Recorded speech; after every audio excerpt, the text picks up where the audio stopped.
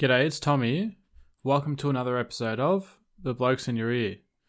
It's great to be back in the new year of 2021. I'm sure that it'll be a great year. If you enjoy listening to our podcast, please like us on Instagram and Facebook at The Blokes in Your Ear. Also, feel free to slide into our DMs and suggest a guest for us to get on, or even a topic you would like us to chat about. We'll talk about anything and everything. My little brother Sam has been hounding me for months to get onto the podcast.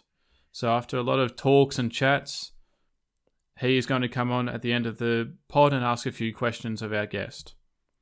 Today's guest is an absolute ripper and a mad fisherman, Paul Worsteling.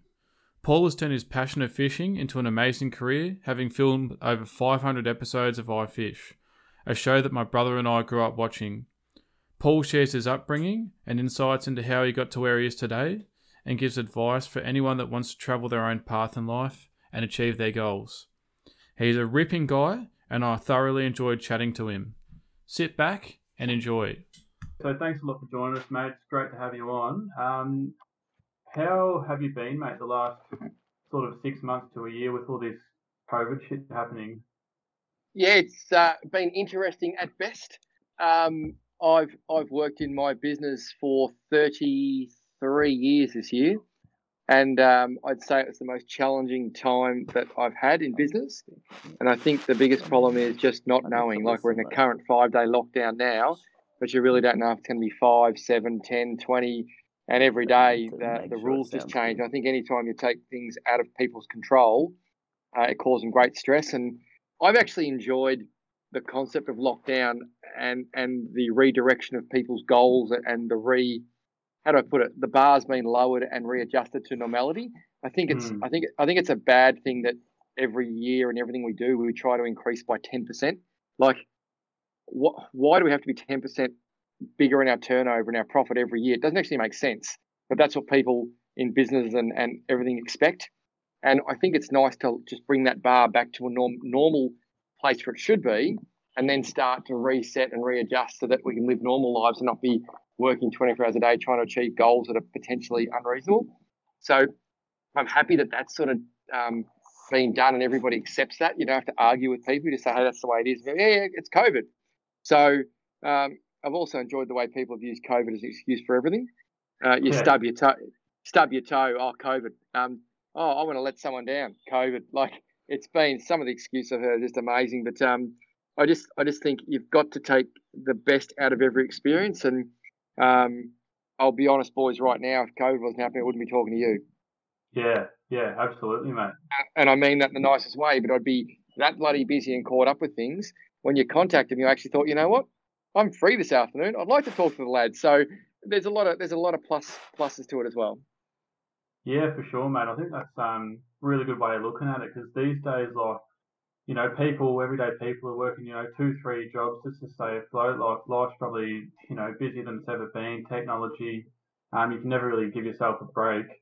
So, like you said, instead of increasing your workload every year, like last year basically forced everyone to do the opposite. And I think it was good in a lot of ways, but yeah, a lot of people did struggle with that, not actually having anything to do.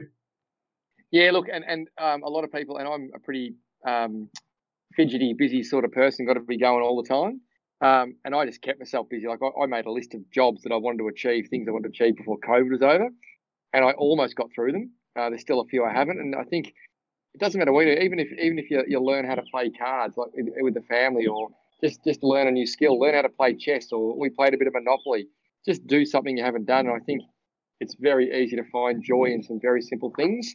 So I reckon people will laugh, but I reckon you should have 2 weeks of lockdown every year. Just lock us down for the last 2 weeks of June every year before the financial. Let everybody take a deep breath, reassess what life's all about, and then start on the 1st of July with a new attitude. And even though that wouldn't work, I think it'd be nice for everyone, and it'd make us all a lot happier. Oh yeah, absolutely, mate. No, it's a good way of looking at it. So we'll sort of just go into. So you're living in Melbourne at the minute. You have a Tackle World store, is that right? Fishing store? Yeah, I actually have 2 Tackle World stores. One at Cranbourne. I started work there when I was 14, and now I'm 47, and I have a store in Mornington, which we opened about 7 years ago because I relocated to the Mornington Peninsula about 13 years ago. And I just realised there was no good fishing tackle stores anywhere. So I opened one because I was a bit selfish and I wanted a good store close to home. Yeah, absolutely. Love that, mate. So with the starting out of your career and whatnot, obviously, like you just said, you started when you were 14 working at the store. Where did you when did you get introduced to fishing and who was that introduced by? Um, it's a bit of a tough one because I'm the youngest of five and nobody in my family actually fished. So I lived on a farm and I just basically hung around all day chasing birds, looking at rabbits, trying to do fun stuff. And I think I had an uncle or a granddad or someone like that sort of person in your life come from overseas and he wanted to go fishing in our dam. And there's no fish in there we knew of, but he come from the Netherlands where there's no fish anyway. So he took me under his wing and he tried to catch a fish. We didn't get one. And I just all of a sudden thought, I wonder what's under that water. And then I drive past the bay and I think, wonder what's under there. And then I figured out the only thing I could do to physically figure it out was try and catch it and remove it from that environment. So I just become passionate about it with no idea, no one to help me and no one to take me. And eventually in year 7, we had an activities week. And one of the activities was a fishing camp, so to speak. And I got involved in that and I caught my very first fishing port Phillip Bay, which was a flathead off Rosebud. And then 4 flathead that day. I still remember the moment that first fish came over the side. And then next day off to the trout farm. Of course, I caught a trout. And then I think we went up to Blue Rock Lake and I caught a trout there as well. And never looked back and then just seized every single moment I could to try and catch that next fish and have that next hit, so to speak. Yeah, beautiful, mate. So you were basically hooked, pardon the pun. I think that's a fair way of saying it, but I was hooked before I caught a fish. Catching a fish was just the next step. Yeah, beautiful, mate. Yeah, I can agree with that. Yeah, it's one of the best feelings. Played team sport all my life, and yeah, I'd put that up with getting a wicket in cricket or kicking a goal in soccer. Yeah, catching a fish is unbelievable feeling.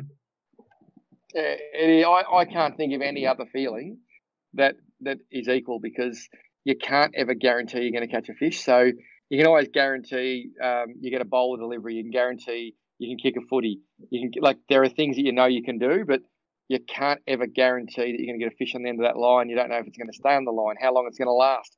So there's all these things. It's almost like I always say. It's almost like you buy a Tats Lotto ticket and you don't really think you're going to win, but in the back of your mind, you got this 1% that goes, what if I did? Imagine how cool it would be if I actually did catch a monster fish. And you're just out there. And when it does happen, it's almost like winning Tats Lotto. It's just the greatest feeling you could ever imagine of euphoria. It's amazing. Yeah, absolutely. Got a bit of a funny story. Earlier this year, we went to Gold Coast. I'm a teacher, and me and a couple of my mates went up there just to get away for a week. And we went on this fishing charter. Cost us, I don't know, $120 or something each. And me and my other mate were just, love our fishing. My mate had bloody heat stroke from the day before, and I wasn't feeling too fresh. We fished all day for that 6 hours, didn't catch a thing. Our mate that tagged along with us that's never really fished in his life, he fucking reeled in a 1 meter Spanish mackerel. I could not believe it. And that's the other great thing about fishing. Not everybody's going to get to play AFL at the top level. Not everyone's going to be the best snow skier in the world. But on any given day, any person can be the best angler.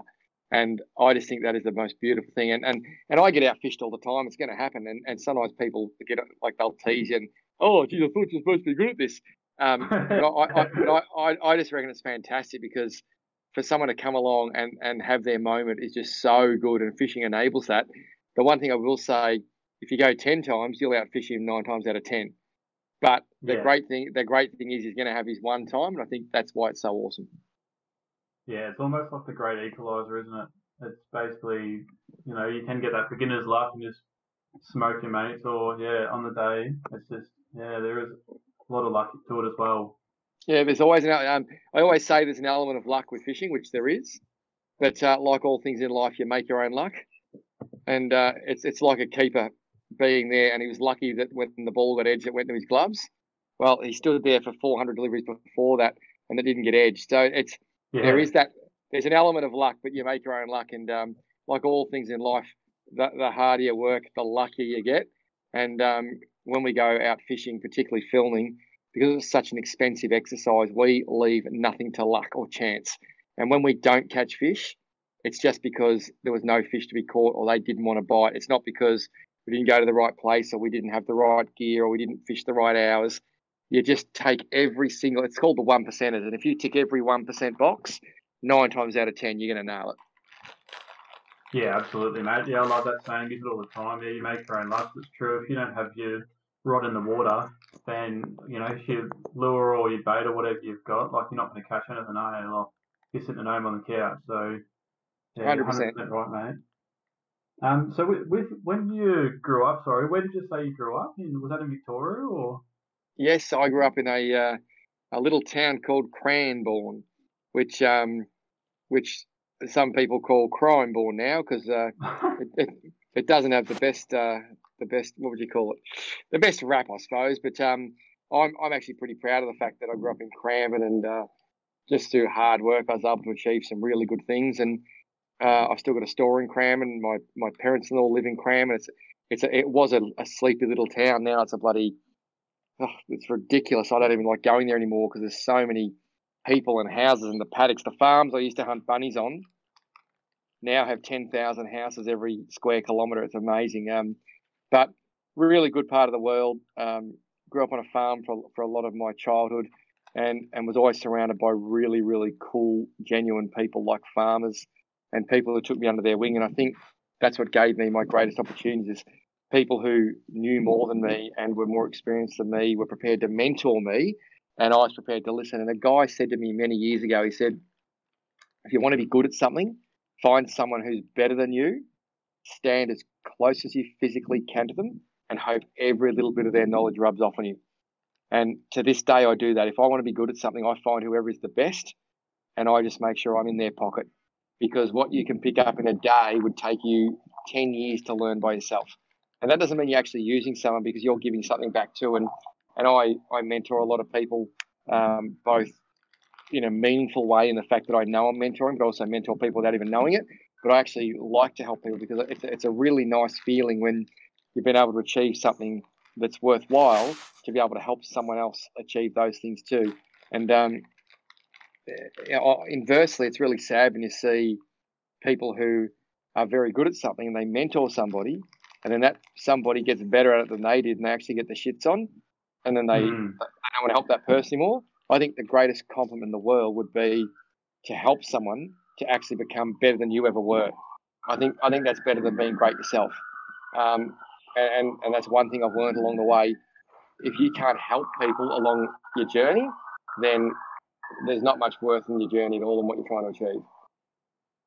Yeah, absolutely, mate. No, that's a great message. A bit of a real life experience I can think of. It's if you go out and play a round of golf with your mates, if you play with some really high quality players with a really low handicap, that can actually improve your game, even though you're not going to be necessarily as good as them. Your game will lift. But then if you go out, smack a 6-pack of beers before you go out with a couple of your hack mates, like your quality of play is more than likely going to deteriorate. So, yeah, like, even though that's a bit of a different example, like, yeah, you're totally right. If you hang out with those people that are better than you at something, that can elevate your own game. 100%. That's the one thing I recommend to everyone. I like when people come into my shop all the time. So, look, I know nothing about fishing. I want to take my kid fishing. I said, it's simple. Go down the pier, look around till you see someone who's catching a fish, and then say to them, excuse me, I am stupid, I'm dumb, I have no idea at all. I desperately want to help my son catch a fish. Could you please give us some guidance? And if you do that, I reckon 99 times out of 100, that person will say, tell your boy to sit next to me and I'll show him how to catch a fish. Whereas if you walk down the pier going, oh, mate, I read the book, I know, I've been on the internet, you catch garfish or maggots, mate, this is how, people are just going to look and go, yep, okay, mate, off you go. And I think it's just being able to be humble and say, hey, I need help. And men particularly aren't good at that all the time, saying I don't know everything, I don't need help. But yeah, I think it's a good thing just to be able to lay it out there and say, hey, I need some help. Can you help me? And fishermen in general, I say that meaning fisher women as well, are very kind-hearted people who have been in that same situation and just want to share. And for a lot of them, the greatest joy they'll get is actually helping you catch a fish. Yeah, absolutely, mate. I think that's great advice for the novices out there that want to get into it, or even experienced ones alike. If you want to get better at it, then just keep asking away. The other thing that I wanted to sort of find out was how did you get your big break? So I sort of did a little bit of research in it. Is it right that you were in the Rex Hunt Fishing Show for a bit? Yeah, I did that for 4 years. Yep. And it's interesting you say the big break. What is the big break? And I suppose I've never even thought about that, but I suppose I did 10,000 things to try and get my big break, Hmm. and one of them actually put me over the line. But basically, at the time, I was writing fishing articles for all the major magazines in Australia, and I was doing radio and that sort of stuff, and I was trying to build a bit of a name and a reputation for myself, I suppose. And I pretty much knew that if I could get on one episode of Rex Hunt Fishing Adventures, it's worth writing 1,000 fishing articles. So I literally just hounded him again and again. At the time, I had his fax number, and Hmm. because back in the day it was a fax, and I'd send him a fax nearly every second day. If you want to catch big squid, I'll take you here. If you want to, and I reckon 2 years, nothing happened. And then I got closer to him just through chance, and spent a bit of time with him, and he obviously got the trust from me that I wasn't full of it, and I knew what I was talking about, and I made a suggestion. The hardest thing in fishing television is choosing a location where there's fish at the time. I don't think anybody can understand the pressure that puts on someone to try and go somewhere to catch fish at a given time when it's costing you about $5,000 a day just to stand there. Like, that is pressure at its highest point. You got to Hmm. worry. You got to think about the fish have to bite, the conditions have to be right. You need to go with someone who you've never met before, but you put all your faith and trust in that they can do the job.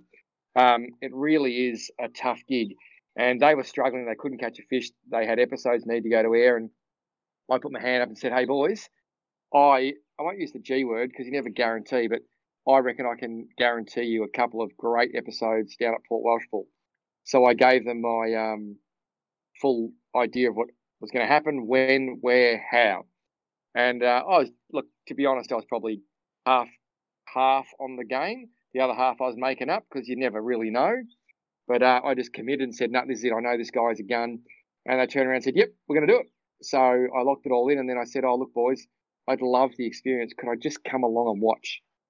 And they said, "Yep." And I went, "Oh my God, I'm going to get to go on a Rex Hunt Fishing Adventures shoot and actually watch them make a show." I tell you, and I was like beside myself. So I was that excited. So Sunday night, I'll never forget, I locked the shop up at 6 o'clock, and Rex rocked up at the shop at 6, knocked on the back door. We got in the car and drove down to Port Albert, and we played a bit of pool, had a pub meal, and I shared a hotel room with him. And I still to this day, I'll never forget how much I laughed. We're about to turn the light off, and he looks across me and said, "Now, Paul, if I stop snoring tonight, you need to wake me up." I said, "Why?" He said, "Because I'm dead." And and he snored like a bastard all night. The alarm went off at 4 o'clock. I had no sleep, and we go down the boat and get on the boat, and we're heading out of the entrance of Port Albert. And this guy who I didn't even know what he was doing, he's a sound recordist. He said, "Oh, I need to put this on you." I said, "What's that?" Very naive. It's a microphone. I said, "What do I need a microphone for?" And he said, "Because you were doing the episode with Rex today." And I almost fell over. I didn't even see it coming. I didn't even dream about it. I was just there to sort of watch what was going on. And Yeah. and all of a sudden, like, I'm. It's hard to it's hard to imagine, but it almost be like if you barrack for Collingwood and you go to the grand final and you sit in the cheer squad, and they come, Nathan Buckley comes over and says, "Oh, by the way, Paul, throw this jumper on. We're one short." That's Yeah. Yeah. That literally was how big a deal it was to me. And then, of course, I was absolutely shitting myself because I thought, "Holy shit, what if I stuff it up?" And of course, you need weather and fish. It was an absolute glass out. My sinker hit the bottom, and straight away I felt this massive thump. And I said to the cameraman, "Is that thing rolling or what?" He goes, "Yep." I said, "Watch this," and bang, and I hooked and caught a 20-pound snapper, and put it to the bottom again, hooked and caught an 18-pound snapper, and then it just didn't stop all day. And we filmed this incredible episode of Rex Hunt Fishing Adventures, and I thought, well, that's my chance. I'm going to be on TV. This is amazing. Like, I was that was it. I'd hit the pinnacle as far as I was concerned. And we got home, and a week later, I got a phone call from the producer saying, "Have you got any other ideas?" I said, "I do. I'll let you know." I hung up the phone. I had no bloody idea, but but I always learnt, bite off more than you can chew, and then chew as hard as you can. So I come up with this idea about going off Phillip Island for mako sharks. Well, we went off Phillip Island for mako sharks a week later. Worst day in the history of the world. It was blowing 40 knots from the south. We drifted 10 times quicker and we should have never, ever, ever got a bite. We got 8 hits from mako sharks that day and landed 2 of them. It's the best day of mako shark fishing I've ever had in Bass Strait in my life, and I've done it 20 or 30 times. You're normally lucky to get 1. We hooked 8. And that was just a gun day, did an incredible episode. So a week later, I get another phone call. Got any other ideas? Leave it with me. And I pulled out all the stops and I organised a trip to Flinders Island in Tasmania. Organised aeroplanes, boats, the whole works. And we went down there and had another great trip. And I'll never forget the moment I was standing on the beach fishing for salmon. And the producer, Michael Donnelly, at the time walks over to me and says, "Now, Paul, you need to start wearing some better clothes," because I was just a bloody 27-year-old kid as far as I was concerned going fishing. I said, "What do you mean?" "Oh, and I was just wearing what you wore fishing. And 20 years ago, you didn't wear all your fancy clothes. You wore your old tracky pants and old T-shirt you went painting in." And he literally said, "Well, now you're a part of the show. You have to dress appropriately." And I went, "What?" And that literally was him saying that you're in, you got a full-time gig. And it literally just went from there. And I think I did 4 seasons on Rex Hunt Fishing Adventures until eventually he gave it away. Yeah, wow. What was that feeling like when the producer told you that? It would have been unbelievable, man. It literally was those moments. I hope everybody in their life has had at least one or has one. But it was that moment in your life that it's so surreal. You literally feel like you're in a dream and you're floating. You think this can't be real. It just can't be real. And then all of a sudden, then you think, oh, and it's not going to happen. All of a sudden, you get a phone call and bang, you're part of the team, and you're off to the next spot. And all of a sudden, I was flying around the country, fishing in all these incredible locations, catching fish I'd never dreamt about for the next 4 years, and then even better, getting to see it on national television. Like the best thing in the world is catching a big fish with people you love. But what's even better is being able to then share that with others. So you take a photo, you want to put it on Facebook, you want to show your mum and dad, you want to show your mates, you want to share that experience. And this was the ultimate share because I got to share it with the whole world. So it was pretty cool. And I've always said I'll never ever know how good this whole ride's been till it's over. And then when it's over, I think I'll look back and go, holy crap, that was cool. Yeah, absolutely, mate. That's fantastic. If we just backtrack a little bit, that's a great insight into how you sort of got into it. But if we just wind back to your sort of high school days, so what were you thinking in your head that you wanted to do once you finished school? Because I'm sure there wouldn't have been, there might not have been heaps of fishing shows around, and probably you might have had your mum and dad telling you that that's not a viable career option. So what did you have in your head in high school that you wanted to do after school? Yeah, so there's definitely no fishing shows around, and I never dreamt of being a rock star or anything like that. So in my early days, I wanted to be a vet, and then I realised that would be way too hard because I'm not studying for 7 years, even though I love animals. Then I wanted to be a builder because my dad was a builder, and my dad said, "Don't be bloody stupid." And then I literally wanted to manage a tackle store because I was working 40 hours a week part time in a tackle store. So whilst I was going to high school, I was doing 40 hours a week, Thursdays, Friday nights after school, all day Saturday, all day Sunday, school holidays. And I wanted to manage that store. And mum and dad convinced me not to do it, which I'm very grateful for. They said, you can always do that, just finish year 12. So I finished year 12. And then all of a sudden, I'm pretty sure at the time, it was either John Cain or Joan Kerner was the Premier of Victoria. It goes back a few years. And Victoria was in financial crisis. High inflation rates, people couldn't get a job, etc. So I literally convinced myself that it'd be a good idea just to go to uni for 4 years. And if I went to uni for 4 years, by the time I got out of uni, the state would be back on its feet, jobs would be aplenty, and I could go get a normal job. So I thought, what am I going to do at uni? Because school was okay, but I wasn't a lover of school. But what I did love is sport. I love PE. I love playing sports. So I thought I'm going to become a PE teacher.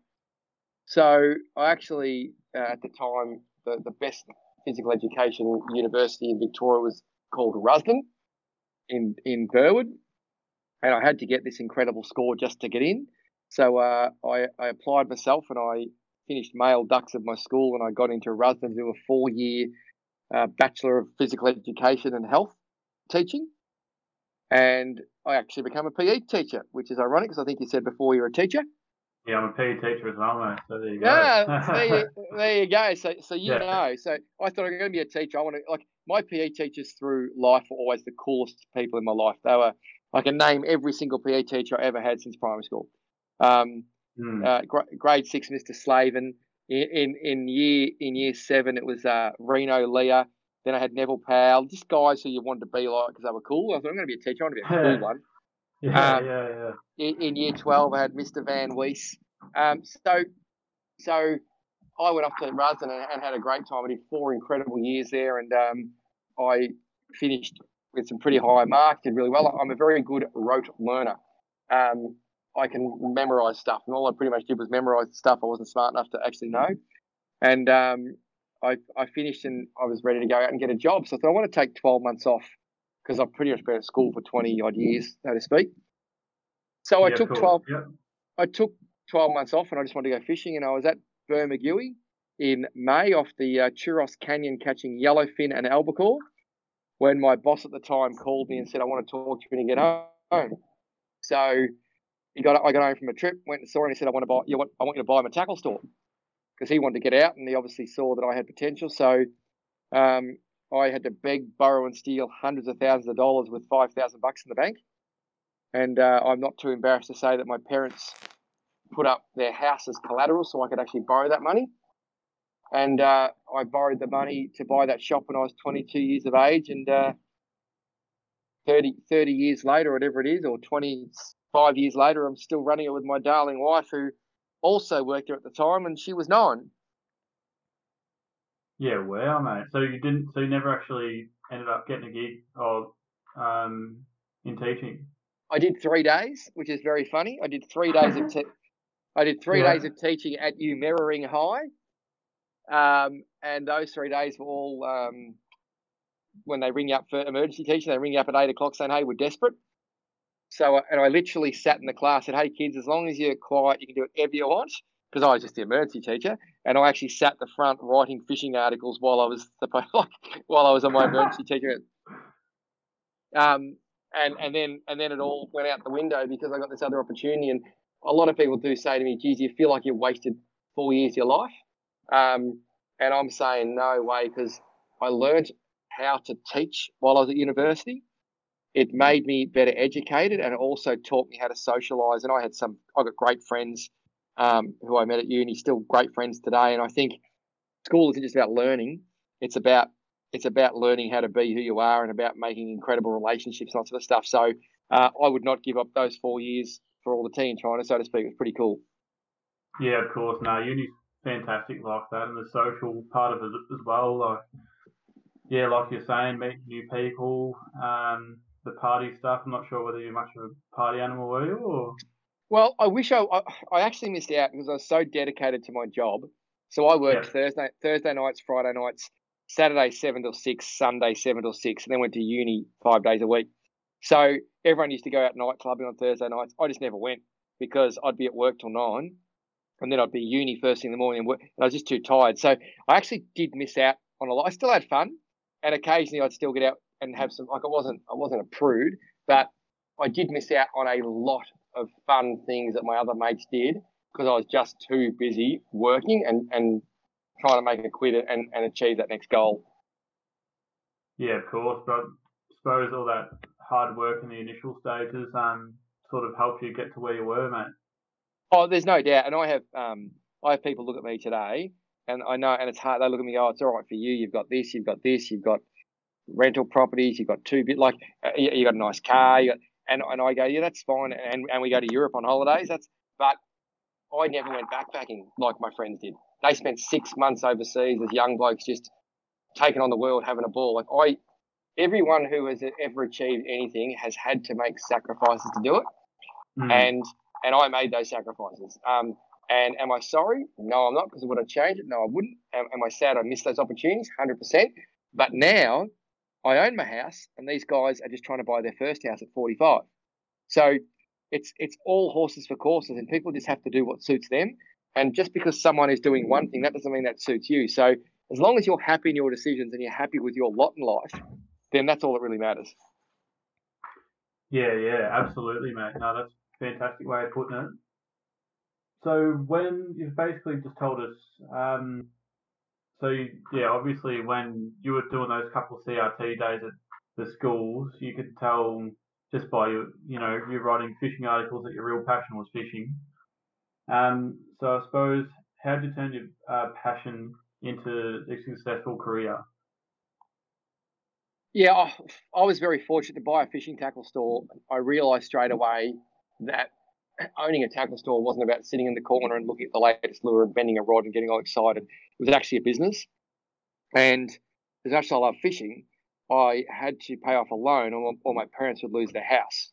So it made me realise very quickly that life's sadly, it's about economy, dollars and cents. So I was lucky in that respect. But I always had that passion and love. And I still, today, I'm dead set passionate about fishing. I just love fish. Like, I can't even describe the love I have for fish and the environment and being out there with people. It's just one of the coolest things you do in your life. So I was lucky enough to then build on that, and then I basically thought, I don't want to be a dude who sits behind a counter at the age of 65 and just, yep, the pippies are over there, mate. There's the hooks, there's the rods. I didn't want to become old and stale and boring. I wanted to be out there active, and I basically, because I was young, and when you're young, you're pretty crazy. I wanted to have the best fishing tackle store in the world, not in Cranbourne, not in Victoria, in the world. So I thought the only way to do that at the time, Tiger Woods was really big and Michael Jordan was really big, and companies like Nike would pay Michael Jordan $10 million a year to wear shoes. And I'm thinking, I need someone to endorse my business to show everybody that's the coolest fishing tackle shop in Australia. But I can't afford to pay Michael Jordan. So if I become a personality I hate the C word, celebrity, but if I become a celebrity in the field of fishing, I don't have to pay myself. People will come to my business to see me. So I went about trying to build a profile so that people would want to come to my fishing shop over everyone else's. And that was one of the things that made me work hard to become who I am today, because I wanted to try and drive people into my stores, and I wanted to be an expert, so to speak, but a knowledgeable person. When you're 22, no one wants to listen to you. You're a kid. You don't know anything. You're wet behind the ears. I've heard at least. I wanted to be an expert who could actually provide service and knowledge to people, and I wanted people to get excited about what I was doing, so they'd be excited too, and it worked. Yeah, beautiful, mate. That's unreal. And I had a quick squiz before, and it said IFish, the show that you that I know you're from, that me and Sam grew up watching you, and I'm sure Connor did as well. That's got just over 500 episodes now. Is that right? Yeah, I think we've now filmed.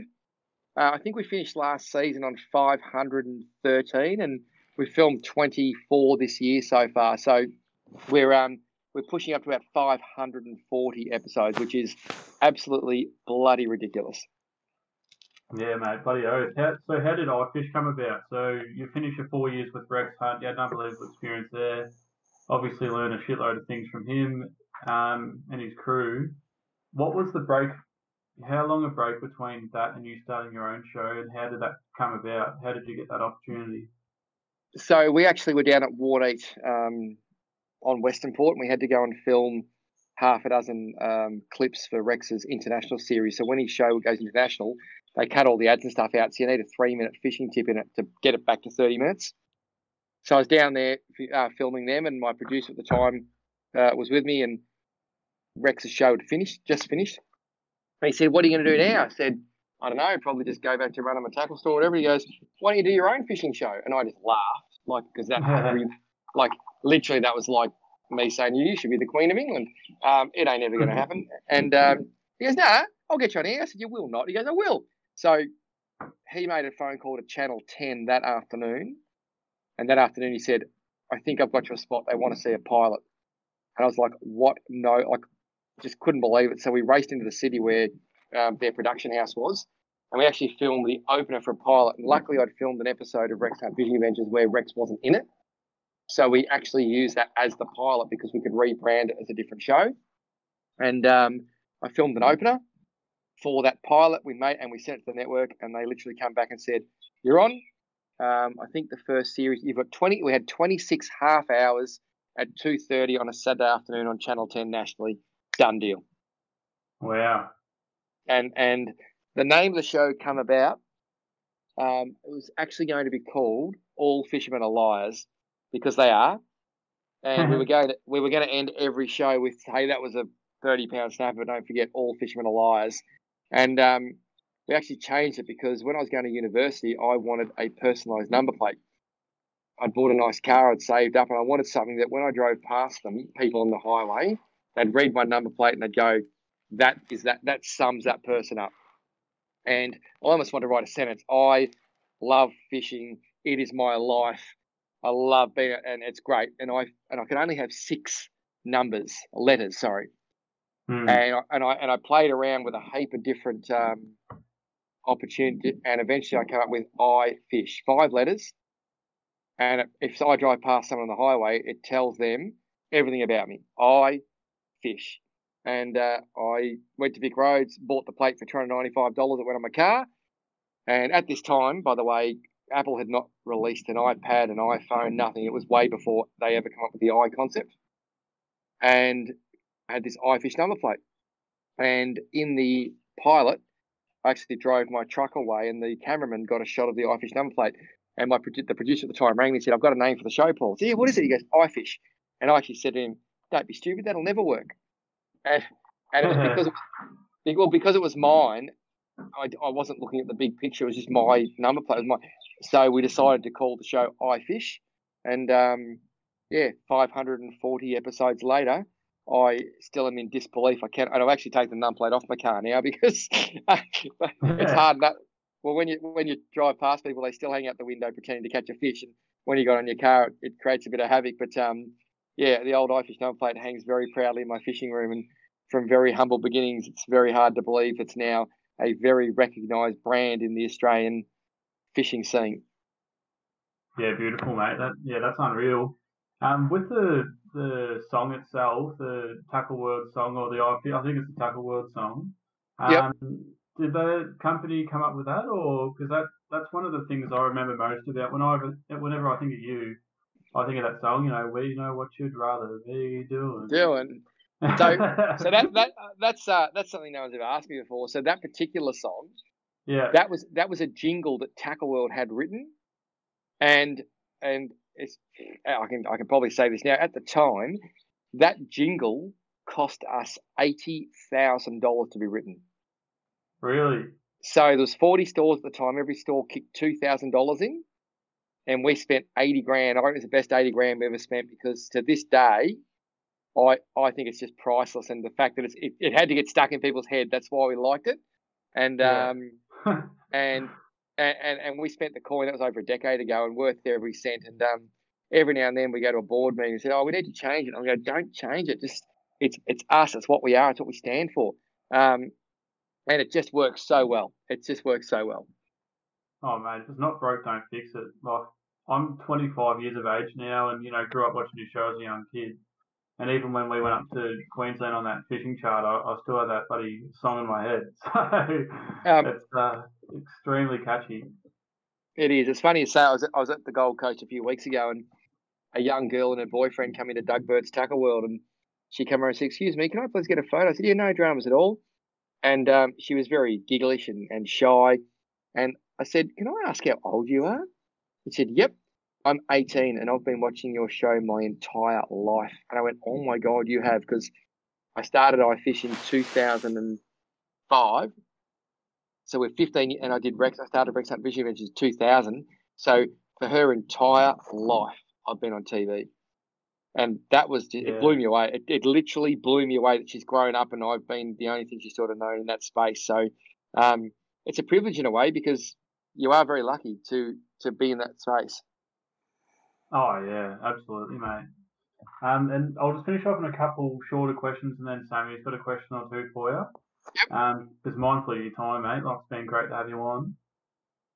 So one from my mate Adam, he loves his fishing. He literally, he lives in Melbourne now, he works in the force as a cop. But he loves fishing like you would not believe. He's addicted to it. He's not great at it, but he fucking loves it. His question to you was, what's your favourite fish to catch? So the only answer I can give to that is, and I say this a lot, it's like asking someone with 3 kids which their favourite kid is. It changes on a daily basis, but I've got I can't have ever one, but I've got like a top 10 or a top 5. But the first thing that comes to mind is a bonefish. They are just the most incredible fish in the world, and the environment you catch them in is amazing. Swordfish, my best swordfish is over 400 kilos. I spent 20 years. I spent 20 years trying to get a bite from my first swordfish, and it took me 20 years. I finally did it. They are just unbelievable. I just love them so much. Thresher sharks, absolutely mind blowing. But my favourite fish has to be the fish I am targeting on any given day. So if I'm going out fishing for bluefin tuna tomorrow, then my favourite fish is a bluefin tuna because I am focused on that fish. That's my goal. And I think if you've got a fishing goal, doesn't matter what it is, when you are successful, it's the best thing in the world. Yeah, 100%. It's like, are you into your cricket at all, or you sort of I sound like you were a little bit? absolutely love it. Yep. So it's kind of similar because I'm a massive sports nut. As some of our listeners are as well. If you're playing cricket and you've got a set plan to the number 3 batsman that comes in, and you can manage to bowl that those 2 or 3 pressured overs and then bowl that perfect ball with that field setting and force the error. It's sort of probably similar sort of concept, I'd assume. 100%, mate. 100%. Yeah. Beautiful. And when you're saying you got that 400 kilo swordfish, that sort of makes me think of the question, probably a bit of an odd one, but how does your back and body go with reeling in like massive fish? Because I've reeled in a couple of pretty average sized fish, and even that can put some strain on your body. How do you go with That particular fish was 5 hours and 20 minutes on 37 kilo line, that? and I struggled to walk for about 5 days. Wow. But physically, I think any person can handle anything physically. You can always just go there. Mentally is what kills you, and it's having the nous that when after 5 hours and that fish goes under the boat to be able to drop your rod down, have the nous to back the drag because your mind just turns to jelly, and it's tough. And I was actually at the physio the other day getting my back fixed, and he just looked at me and said, "What have you been doing?" I said, "It's a long story." So it ain't always easy, but I think when you're running the marathon, you just go 10 kilometers to go 8 kilometers. You just got to look at that finish line, Yeah. and never ever give up because the only thing in life you need to do is just get up one more time and you fall over than the person next to you, and you'll be a success. Yeah, absolutely. And yeah, if you don't give up and you do fail, you can always look at yourself in the mirror and go, "Look, I gave it 100%. Didn't get that fish or didn't get that thing in life." But yeah, you can't question your own commitment to it, I suppose. Exactly right. And yeah, the other little ones were your favourite fishing spot in Victoria, and then your favourite spot in Australia. So Victoria. Yep. I'm going to have to say Port Phillip Bay. Port Phillip. Yep. Just because Port Phillip Bay. I'm just going inside, boys. Change of scenery because my phone's going a bit flat. I need to plug it in. Yep, But you're right.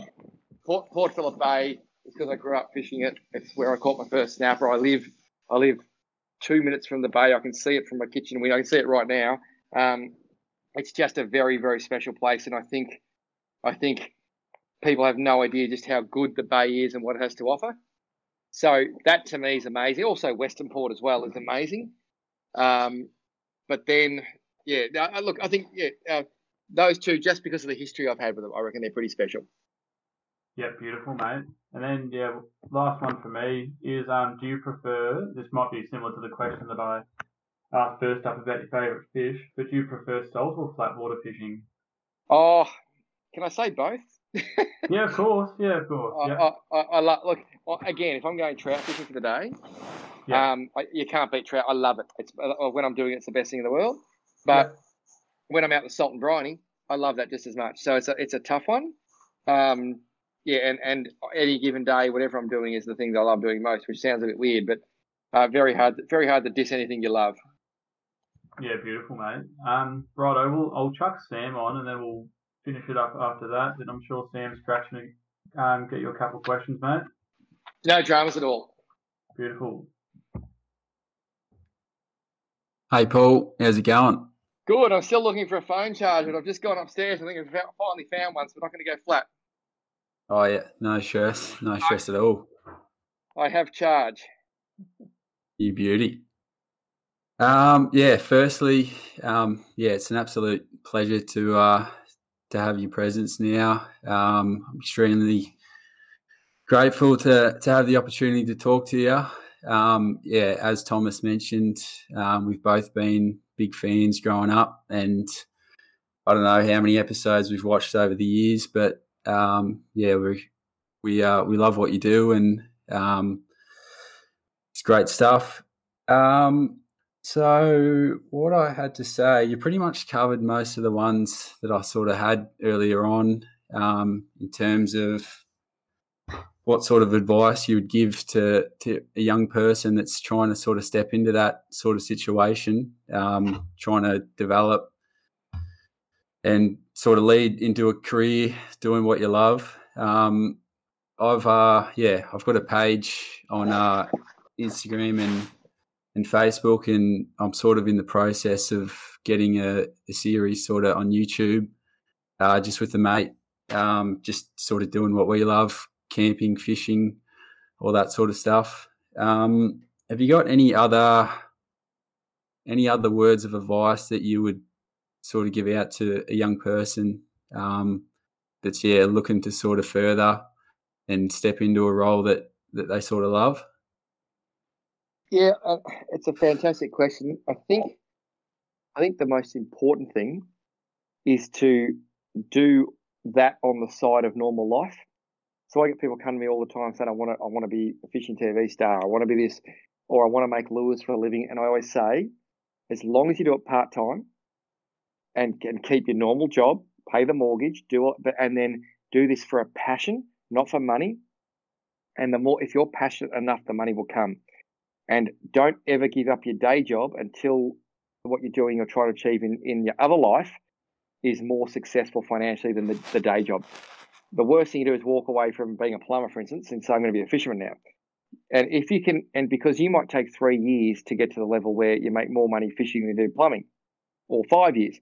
But if you make it to that point, you can then understand, hey, this is actually working here. Things are happening.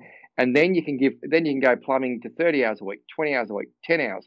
And all of a sudden you're a professional fisherman, so to speak. So it's always about doing it as a part-time gig, doing it not for the money, but for the passion, for the love. And when you do that and you put your heart and soul into it, all of a sudden the other stuff will come. And I think that's the most important thing. I get people all the time. It's hard. They go, people used to say to me, you're going to be the next Rex Hunt. And I always said to them, no, I'm going to be the first Paul Worsteling. Yeah. Because I didn't want to be someone else. I want to be me. I just wanted to, and I knew I'd never give up. And I've seen so many people come and go who were probably better fishermen than me, probably better presenters than me, maybe better business people than me, but they gave up after a year, 5 years, 10 years, 20 years, and you never hear their name anymore. And it's because they gave up. So if you literally are prepared to do this for the long haul, you can make a huge success, but you can't ever give up. Because I've been doing this since I was technically 12 years of age, and all of a sudden I'm an overnight success, so to speak. But that's 35 years in the making. Yeah, absolutely. No, that is awesome to hear. I'm blown away by that. I really appreciate that advice. I'll certainly be taking that on board. That's great. Just another one. How do you go with nerves and stuff behind the camera and on air, and with the whole media side of things? Like more so early on, because obviously you've been doing it for a long time now, and I suppose you adapt to it and you get better at it. But sort of early on, what sort of things did you find helped you to deal with those nerves? That's a really cool question. And you still have your moments. Like there's nothing harder than when you're in a public place and you're filming. So you might be outside the local coffee shop saying, "I've just grabbed a coffee. I'm about to go to the boat," and you got 30 people watching. Now, that always still makes me nervous, because if you stuff it up, 30 people look at you, laugh at you, walk away going, "Oh, he's a loser." And sometimes you have to do the same take 3 times just because you want to get a tight shot, a wide shot, just to make it look amazing on TV. But those people all walk away and go, "Oh, I knew he was crap. I knew he didn't get it right first time every time." So you've just got to be comfortable in your own skin. And the biggest thing in life, particularly with kids going to school, being bullied, whatever, just be comfortable in your own skin. There's plenty of 13-year-old boys who still take a teddy bear to bed every night. But will they admit that to their mates at school? No way. Because they'll be shit scared that their mates will tease them. But guess what? The bloke who's going to tease him, he takes a teddy bear to school too, and it's got a pink ribbon on it. But no one. Mate, I'm 47. My mum's 79. I tell her I love her every day. Every time I see her, I hug her, I kiss her. I'm not embarrassed, because that's what you should do with them. You know what I mean? But everyone's scared that the other people are looking in thinking they're a bit weird. If you're comfortable in your own skin and you stand up and I stuff it up, I'm at the point I just don't care, because you know what? I just go to people. If someone was to say, "Oh, you're an idiot," I'll go, "You know what, mate? Show me your 540 episodes of TV and I'll critique them for you." So I'm lucky you get to that point where you got more confidence in yourself, but you still have to. I know people who have done a lot of great things and they still don't have confidence in themselves. And I still doubt lots of decisions I make. But the one thing is, I walk away at the end of every day comfortable in my skin. If I'm a bit overweight because I put on at Chris, it is what it is. If I got about hair, it is. If I'm a bit of a dork, it is what it is. But I am me. I own me 100%, and I try to love me, because if you don't love yourself, you can't love the other people in your life. So I think as long as you own it, and you know what, worst case, you trip over, you fall on your face, you get a black eye, and you go, "Oh, that didn't go so well. Let's try again." But if you can laugh at yourself, you'll always be fine. Yeah. No, that is very well said. That's. I really, as I said earlier, I really appreciate you taking out your time, for a couple of young blokes, brother especially. I know that Thomas and Connor, they've done the hard work to get you here, and I'm just a lucky man to jump in on it. So, yeah, I'm extremely grateful to have had the opportunity to have a chat. And, I wish you all the best in the future. And, thank you so much. Absolute pleasure, mate. You're too kind. Don't forget, I'm just a dumb old fisherman who's lucky enough to get a bite once. No, look, it's all good, and I appreciate it, guys. And the most important thing is, and it sounds like you are, you just got to follow your dreams. A very good friend of mine always said to me, "Dreams are free, and the only person stopping you from achieving them is yourself. And if you have a go, and damn the consequences, you just never know what might happen." Yeah, absolutely. Yeah. Yep.